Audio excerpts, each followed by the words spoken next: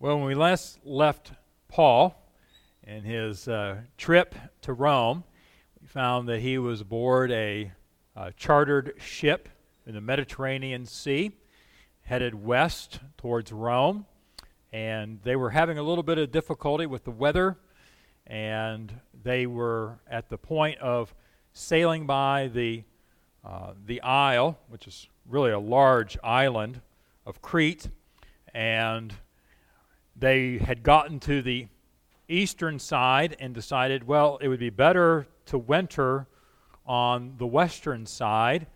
And so they waited for a little break in the weather and said, okay, this is good. All right, the wind is in our favor. And so we think that we can make the trip along the bottom of the island from one side to the other. If you were to look at your map, you'd realize it's probably not just a short trip. By car, not in terms of nautical miles, but as the crow flies anyway, probably around 125, 130 miles. So not a short trip by seafaring voyage.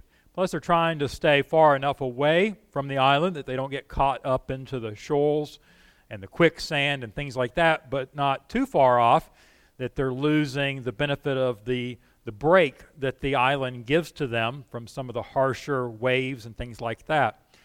With all the experience, all the wisdom of nautical years as sailors and captains and so forth, they still run into an unexpected storm. Unexpected from their perspective, but again, as we know, not unexpected as far as God is concerned.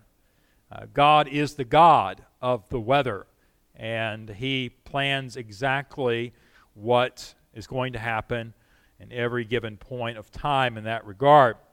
So things get a little bit precarious, we might say, for the people aboard this ship, and they are getting rather desperate even though they are seasoned with how to handle things in the midst of storms. They've done pretty much everything that they can know to do. They've lightened the load of cargo. They have even undergirded the hull of the ship with extra strong ropes or chains.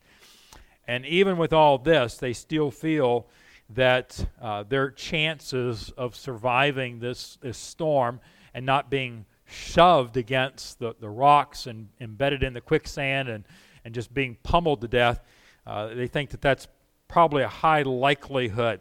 And yet Paul has a very different perspective. Now, Paul has been on ships, but he definitely isn't someone that we would call an experienced seaman. And yet his perspective is very different than everybody else on board.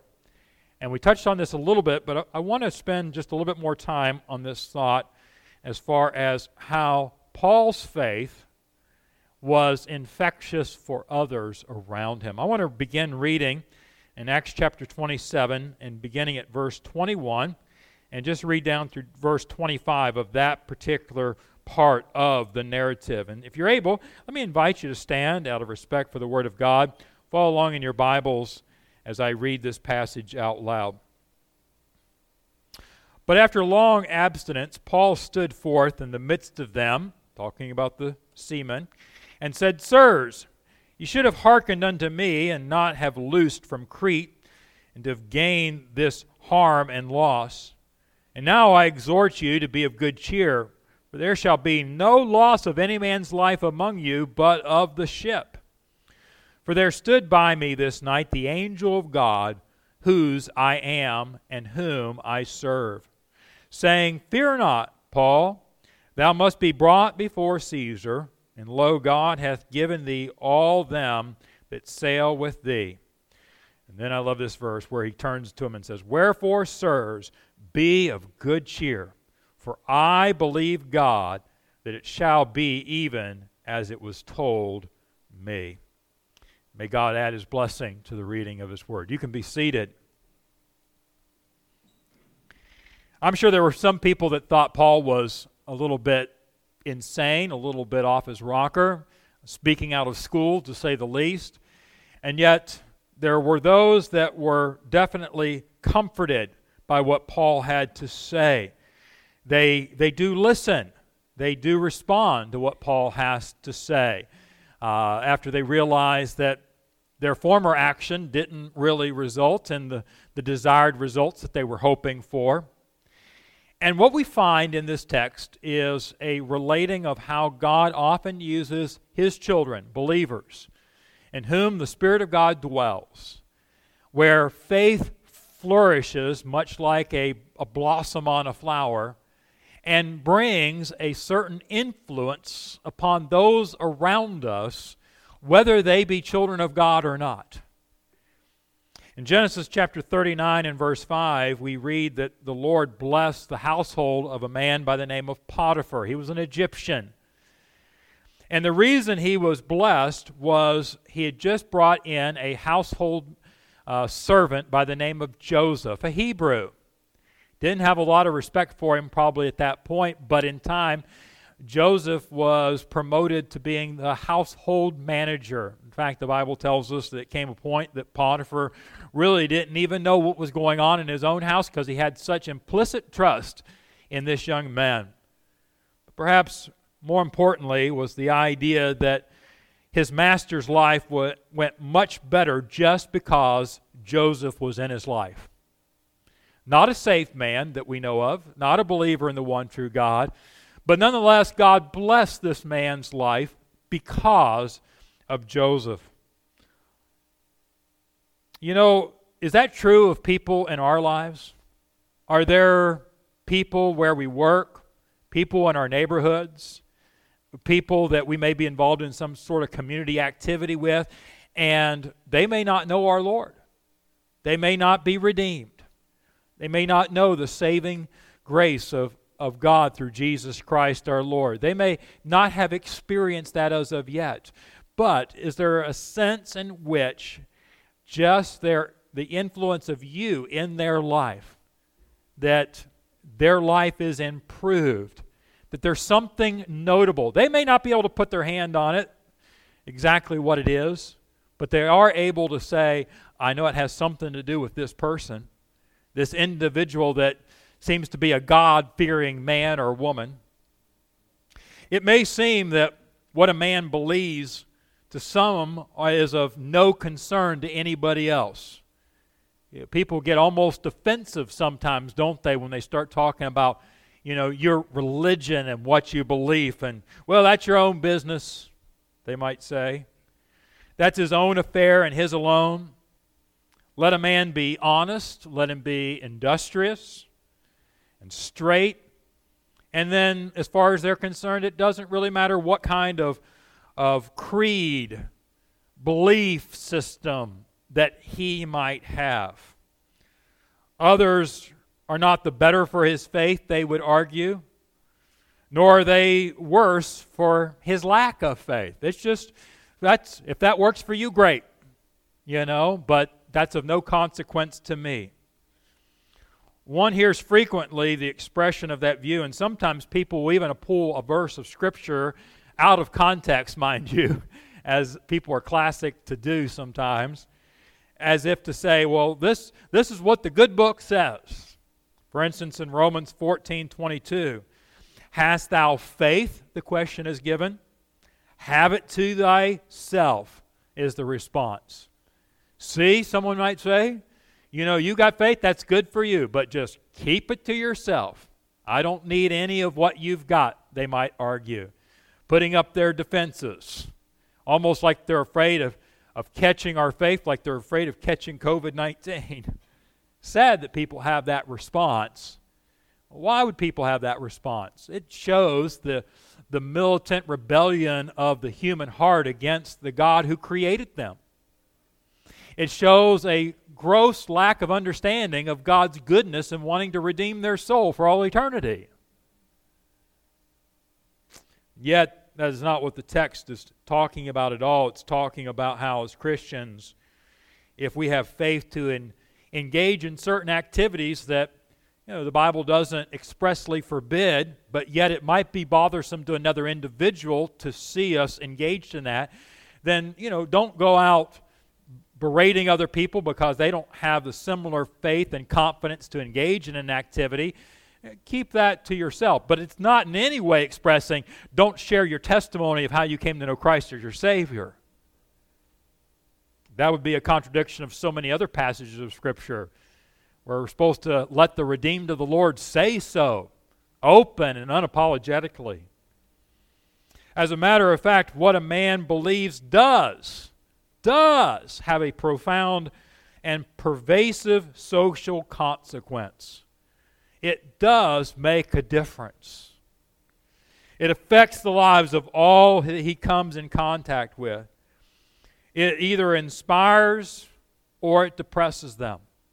It's either a sweet savor of life unto life, or it's a disgusting aroma of death unto death.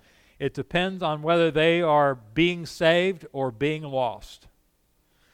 But all of this, I believe, is beautifully illustrated in the narrative that we're looking at today of the shipwreck of Paul, the shipwreck that is in the process of happening, and perhaps here better than almost any other place of Scripture. And so the question before us is, does our faith in Christ make the lives of those around us better? Does our faith in Christ make the lives of those around us better? Not in the sense that they can somehow ride in on our coattails of faith into heaven. We know that that's not possible. But is it a taste? Is it an awakening of their souls and a stirring of their souls by what they see in us, Christ in us, our hope of glory, that helps begin to bring to light in their own souls their own need for hope eternal? Here in Acts 27, we find Paul in his journey to Rome to make his appeal to Caesar, and in this narrative, we can see several principles that point to the influence of the believer's faith upon those that are close to him. What are these principles? Well, the first one's what I call doing and being. Doing and being. We note, for instance, how the faith of Paul made him intensely and practically useful. Paul's not just saying, well, I'll just go down into the hull of the ship and have a prayer meeting for you guys. No, he doesn't just say be warmed and filled, but he actually gives them what they have need of, as the Bible tells us. They have need of advice. They have need of guidance. They have need of encouragement. That's what they need. And Paul is on hand by the direction of the Holy Spirit to give them precisely that. He is doing something. He is being something. Paul had tried to convince the crew earlier of how they should handle the journey. If you glance back at verse 11, you can see that the Roman centurion on board the ship, he believed the master and the owner of the ship more than those things which were spoken of by Paul. Paul was a lone voice at that moment. And we also saw previously in verse 21 how Paul stood forth in the midst of them and says, Sirs, ye should have hearkened unto me. And this is sort of an I told you so. But it's not to bolster his reputation in a vain pride.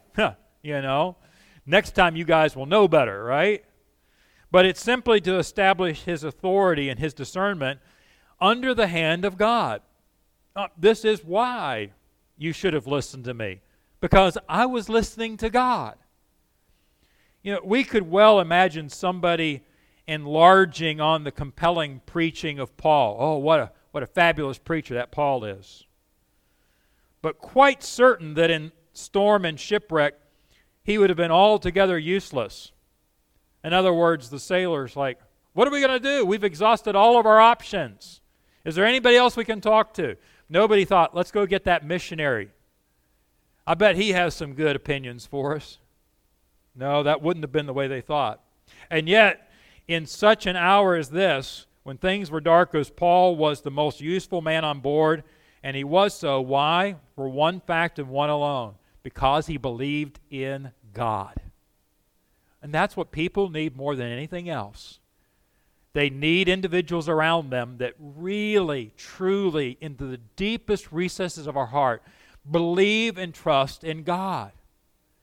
not just in a superficial way, not just with lip service, parroting what we've heard, but it can come out as if it seeps through the very pores of our soul that we believe in God. You know, the same thing is profoundly true of Jesus as he ministered as human and God simultaneously here on earth. He lived a perfect life. He lived a life that was unwavering in faith. That did not make him an ineffectual dreamer. Oh, you know, that Jesus, he's just the optimist. He's just that Pollyanna, so to speak. No. What it did was it made him intensely and socially useful. What the culture, what the world needed more than anything else was Jesus. It filled for him as he walked about and served with those disciples. What did it do for them on a practical basis? It filled the nets of fishermen that were at their wits' ends. It fed the hungry folk. It healed the sick. That's what Christ's life of practical faith was all about. He restored the withered arm to service. He brought joy and singing to the home at Bethany when it originally started out as a funeral service for a lost brother. And what is this all about? Yes, it is the Son of God, but he demonstrated a path for us to follow, and that is that the just shall live by what? Faith. We do not become an authority on all matters simply because we are people that have faith in Christ. The moment you become born again, you don't immediately acquire all the knowledge to fix every vehicle that ever breaks down, to know how to solve every plumbing problem, to diagnose the problems on the Airbus that's sitting on the tarmac unable to move. No, the Lord doesn't work that way, we understand. But as God speaks through his faithful children, we are at those moments the most essential to the best outcomes of those that are involved in those events. God has a role for us. So, dear Christian, be faithful so that God might speak and work through you for the glory of his name, not for us. Not that people will, oh, wow, you're wonderful, pat you on the back. Also, we need to be discerning of God's placing such counselors in our own path. We won't always be the one that God chooses in those moments to be the one who is doing the leading. Be not many masters. Be swift to hear and slow to speak, the Bible reminds us. And so, are we ready to receive those others that are brothers and sisters in Christ, that God might work through at those moments? And do we have the discernment to say, yes, I need to receive what that person is sharing? Do not allow foolish pride to fail you, to keep you from benefiting from God's wisdom that's being poured out through another individual. So there is an issue of doing what God wants us to do and being what God wants us to be. Paul understood that. Secondly, we see a principle of Paul's faith that brought hope to all that were on board. It was almost like maybe a little mini revival, at least in its early stages. We don't know if this resulted in many people coming to belief in Jesus Christ, but it certainly arrested their attention. It certainly had a calming effect. And we do help people by what we do. Perhaps we help them more by what we are. Those two things cannot be divorced and separated from one another. We prove ourselves useful when we give our money. That's true. We're still more useful when we give ourselves. So easy to whip out our purses and wallets and say, here. And sometimes there is a need for that. People's tangible needs sometimes require material help.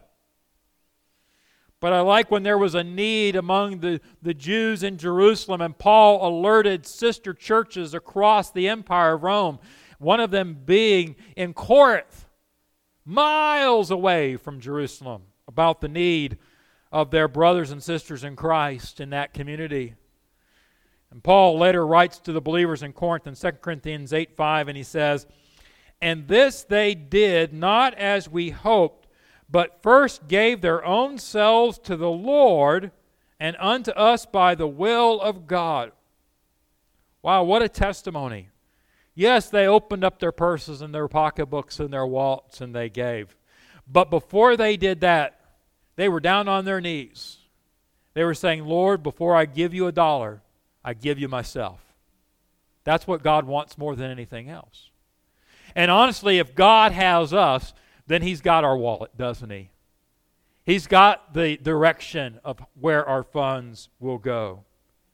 Like these believers that Paul mentions to the people in Corinth, when we operate in full faith, we expand the situation before us into greater possibilities. What more can we do? How else can we be a blessing? The need seemed to be a financial offering, but they rightly expanded to complete surrender of themselves.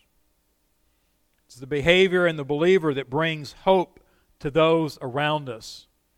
As I think on this point, I'm reminded of certain needs during this pandemic.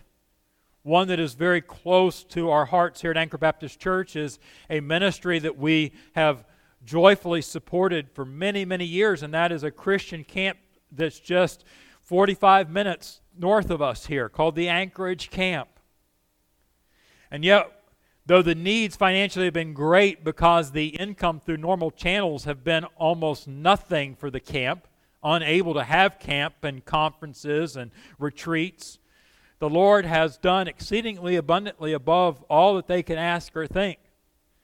And yet that camp is situated in the midst of homes and residents all along this beautiful lake, Lake Waccamaw, many of which these people certainly must not know Christ as their Savior.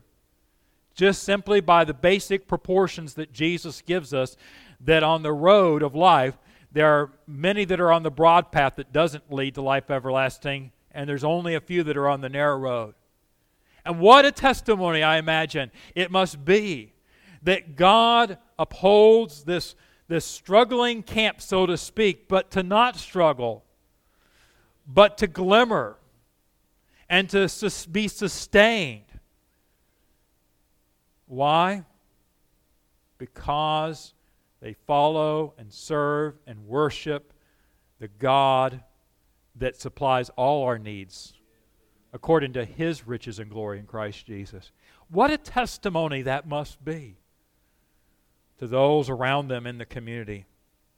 You know, we note again how the faith of the Apostle Paul brought new hope to everyone on board.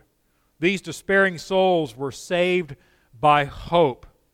They didn't cast themselves overboard. They didn't take the little dinghies that they had considered and contemplated and almost tried to escape in, but it would have been to their own demise had they done so. No, it was only because of the hope instilled by God through this one man and this man's obedience to be very vocal about his faith. One moment there was not a star in all the sky. They were drifting on certain death. The best of them would be crying to their false gods.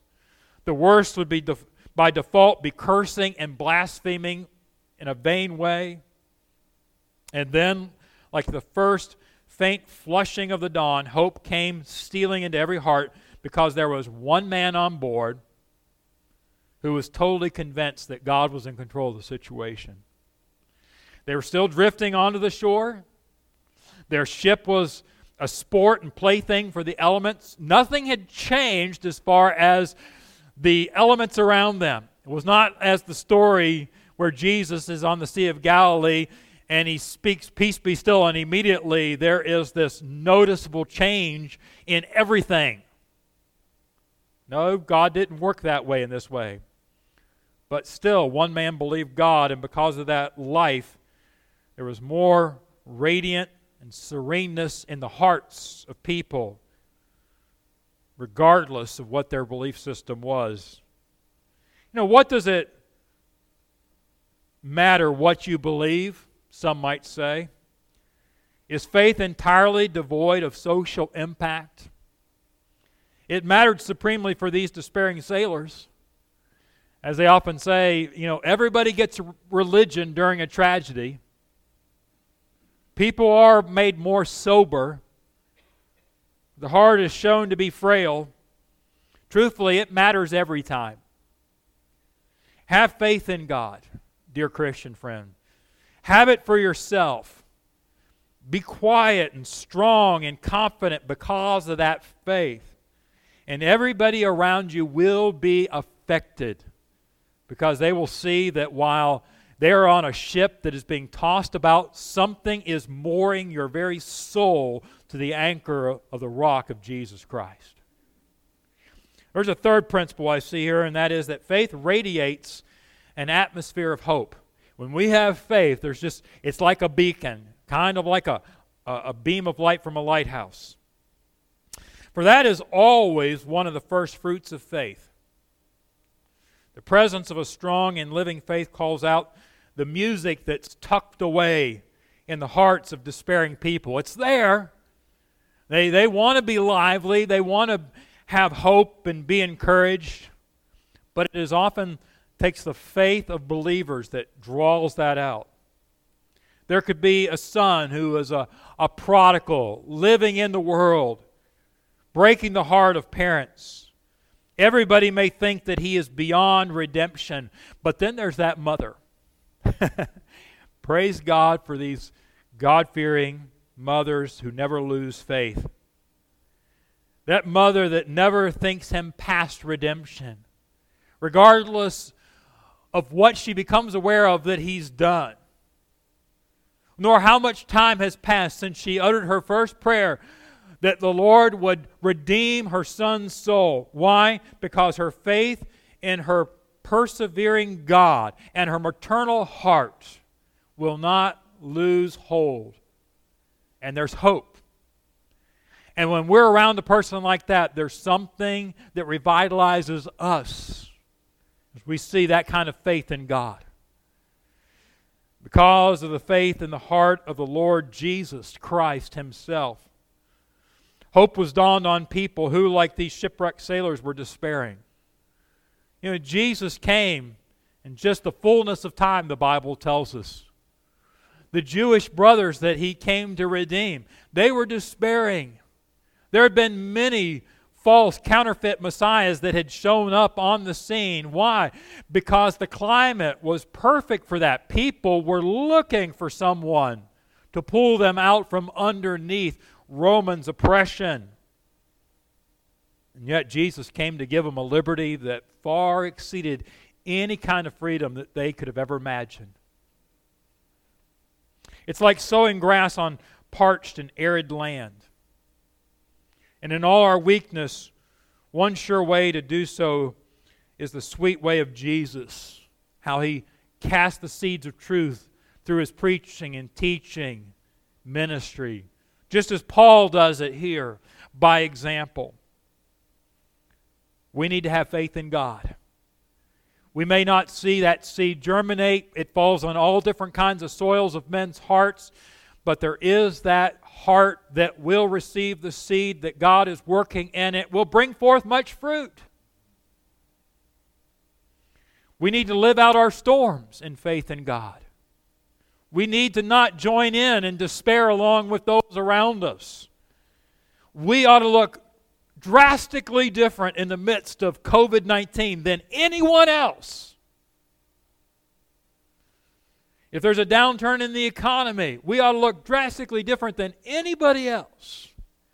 If there's a different outcome than everybody's hoping in an upcoming election, we ought to look drastically different than anyone else. Why? Because our faith is founded in Christ.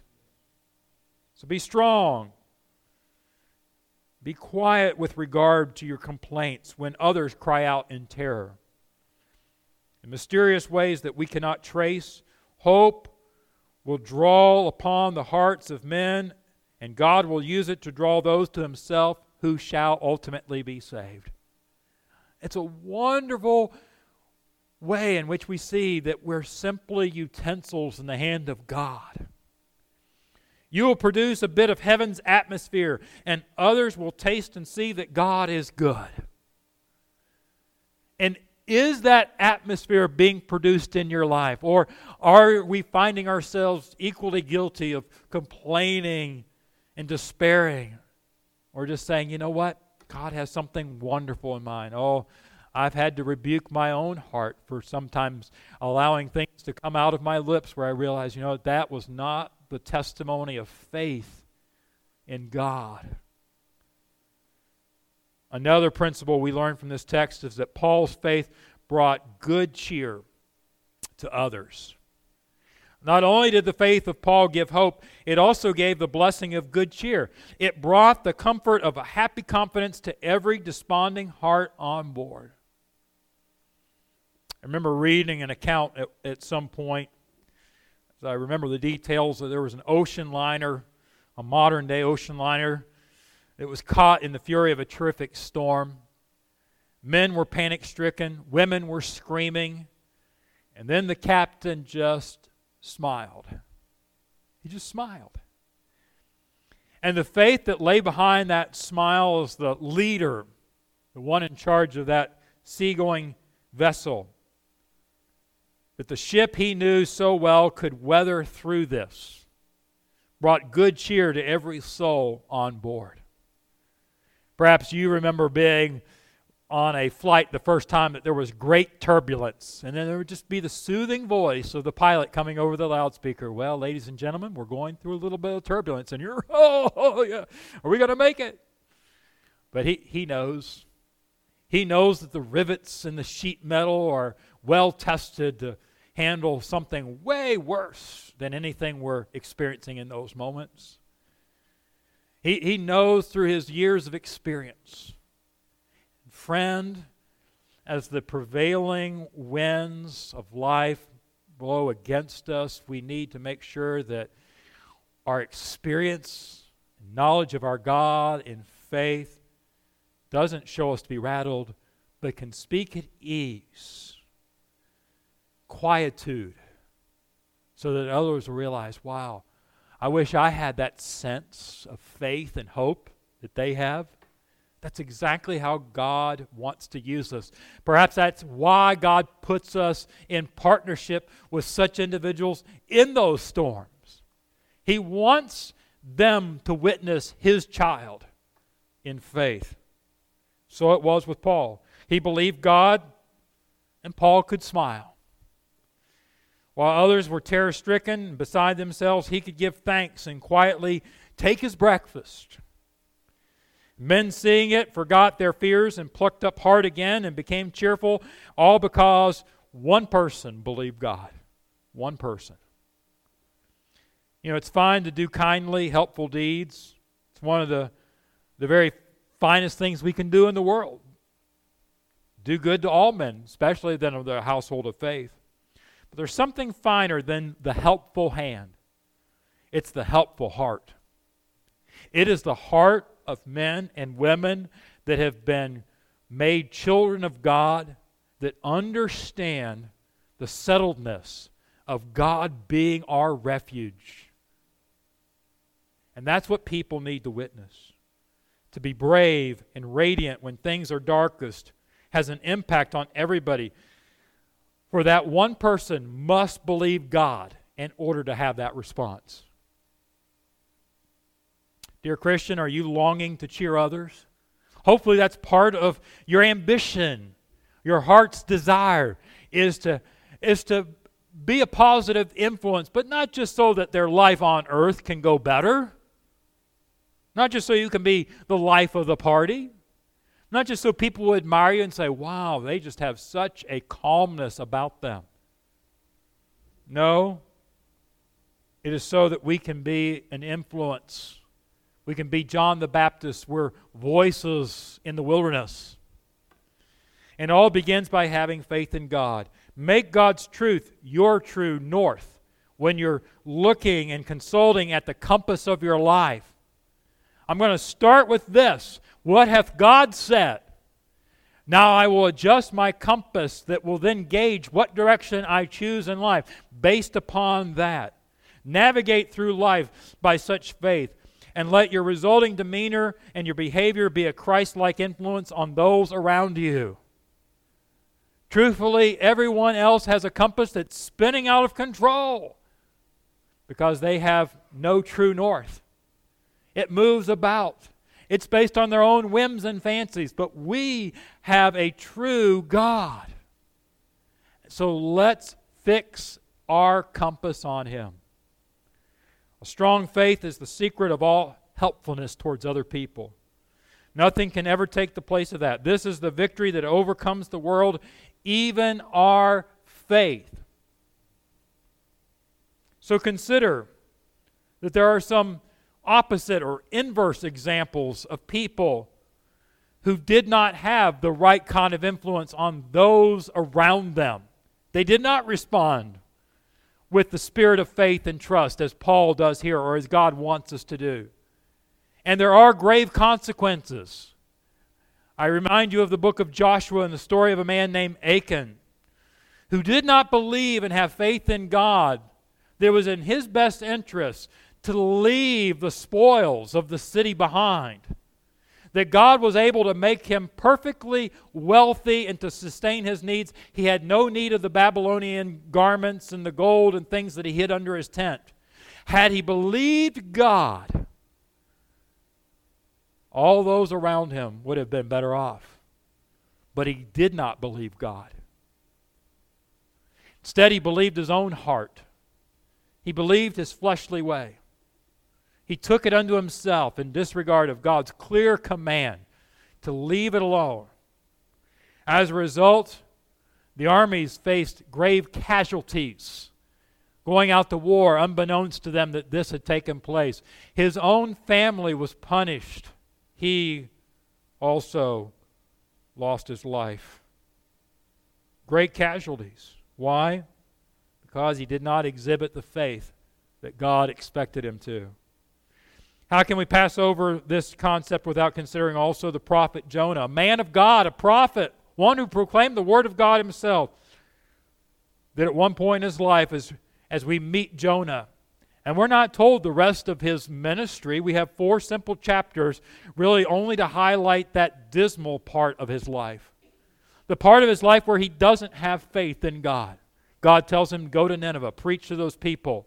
The Assyrians need to hear of my redeeming love and my mercy. Jonah kicked. He ran the opposite direction. Even when he goes, we see that his asking for forgiveness is quickly reversed when God actually does show mercy on those people.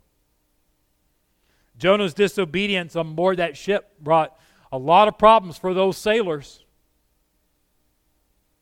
His ship-faring story was quite different than that of Paul's, we might say. But consider some other passages where people's faith did improve the lives of others. And they're numerous, too numerous for us to name them all. But I remember in Luke 1:45 where Elizabeth goes to see her cousin Mary. And she says to her, Mary, blessed is she that believed, for there shall be a performance of those things which were told her from the Lord. There is a blessing. Why? Elizabeth was already being impacted by Mary's faith. She was believing what God was doing through her. She could have been skeptical. She could have denied what was happening and all that. But no, Mary embraced these things and pondered them all in her heart. I'm reminded also of the probably lesser-known story of the tribe of Judah in 2 Chronicles 20:20. Judah was being threatened to be attacked by both the Ammonites and the Moabites. The king declared a national fast, and he went to God in prayer. And the result of that was, in 2 Chronicles 20:20, they arose early in the morning and went forth into the wilderness of Tekoa. And as they went forth, Jehoshaphat, the king, stood and said, Hear me, O Judah, Ye inhabitants of Jerusalem, believe in the Lord your God, so shall ye be established. Believe his prophets, so shall ye prosper.